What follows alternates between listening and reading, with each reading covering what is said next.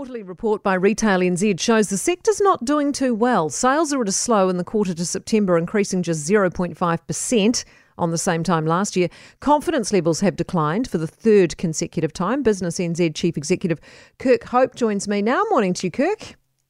Good morning. Why are we seeing these continual declines still, do you think? I think the survey was taken as we went into the election, and I think, retailers have been hit pretty hard.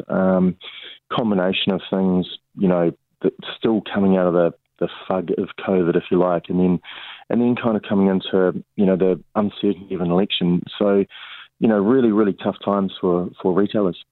Does it come down to, in terms of specific challenges they're facing, is a lot of it the nitty-gritty, things like keeping up with leases, wages, etc., or are we looking at mainly supply and distribution costs?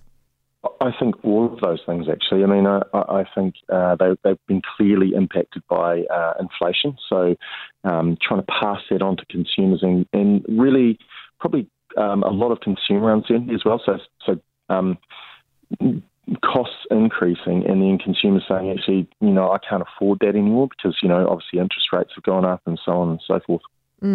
How critical will the end of year, the biggies, the sales like Black Friday, Christmas, Boxing Day, that's obviously going to be quite critical this year?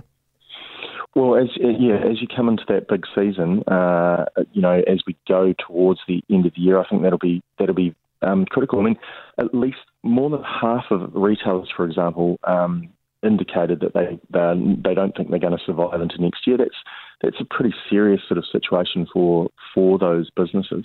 Jeepers, that is serious. Do you think confidence might lift during the summer period? We've got a lot of tourists coming in and that kind of thing.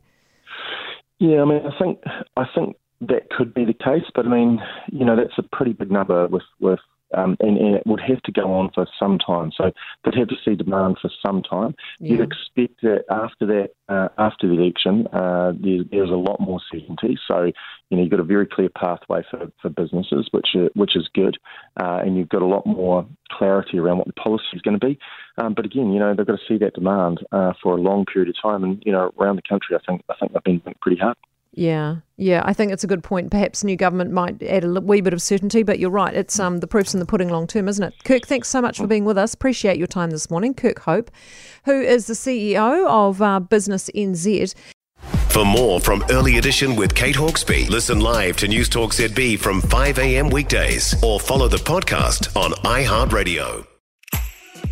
If you enjoyed this podcast, you will love our New Zealand Herald podcast, The Little Things, hosted by me, Francesca Rudkin, and my good friend Louise Airy. We focus on all the little things that you can do to make a positive impact on your life and to cut through the confusion from the health and wellness industry. Join us every Saturday to hear from the experts for all the tips and advice you need. Just search The Little Things on iHeartRadio or wherever you get your podcasts.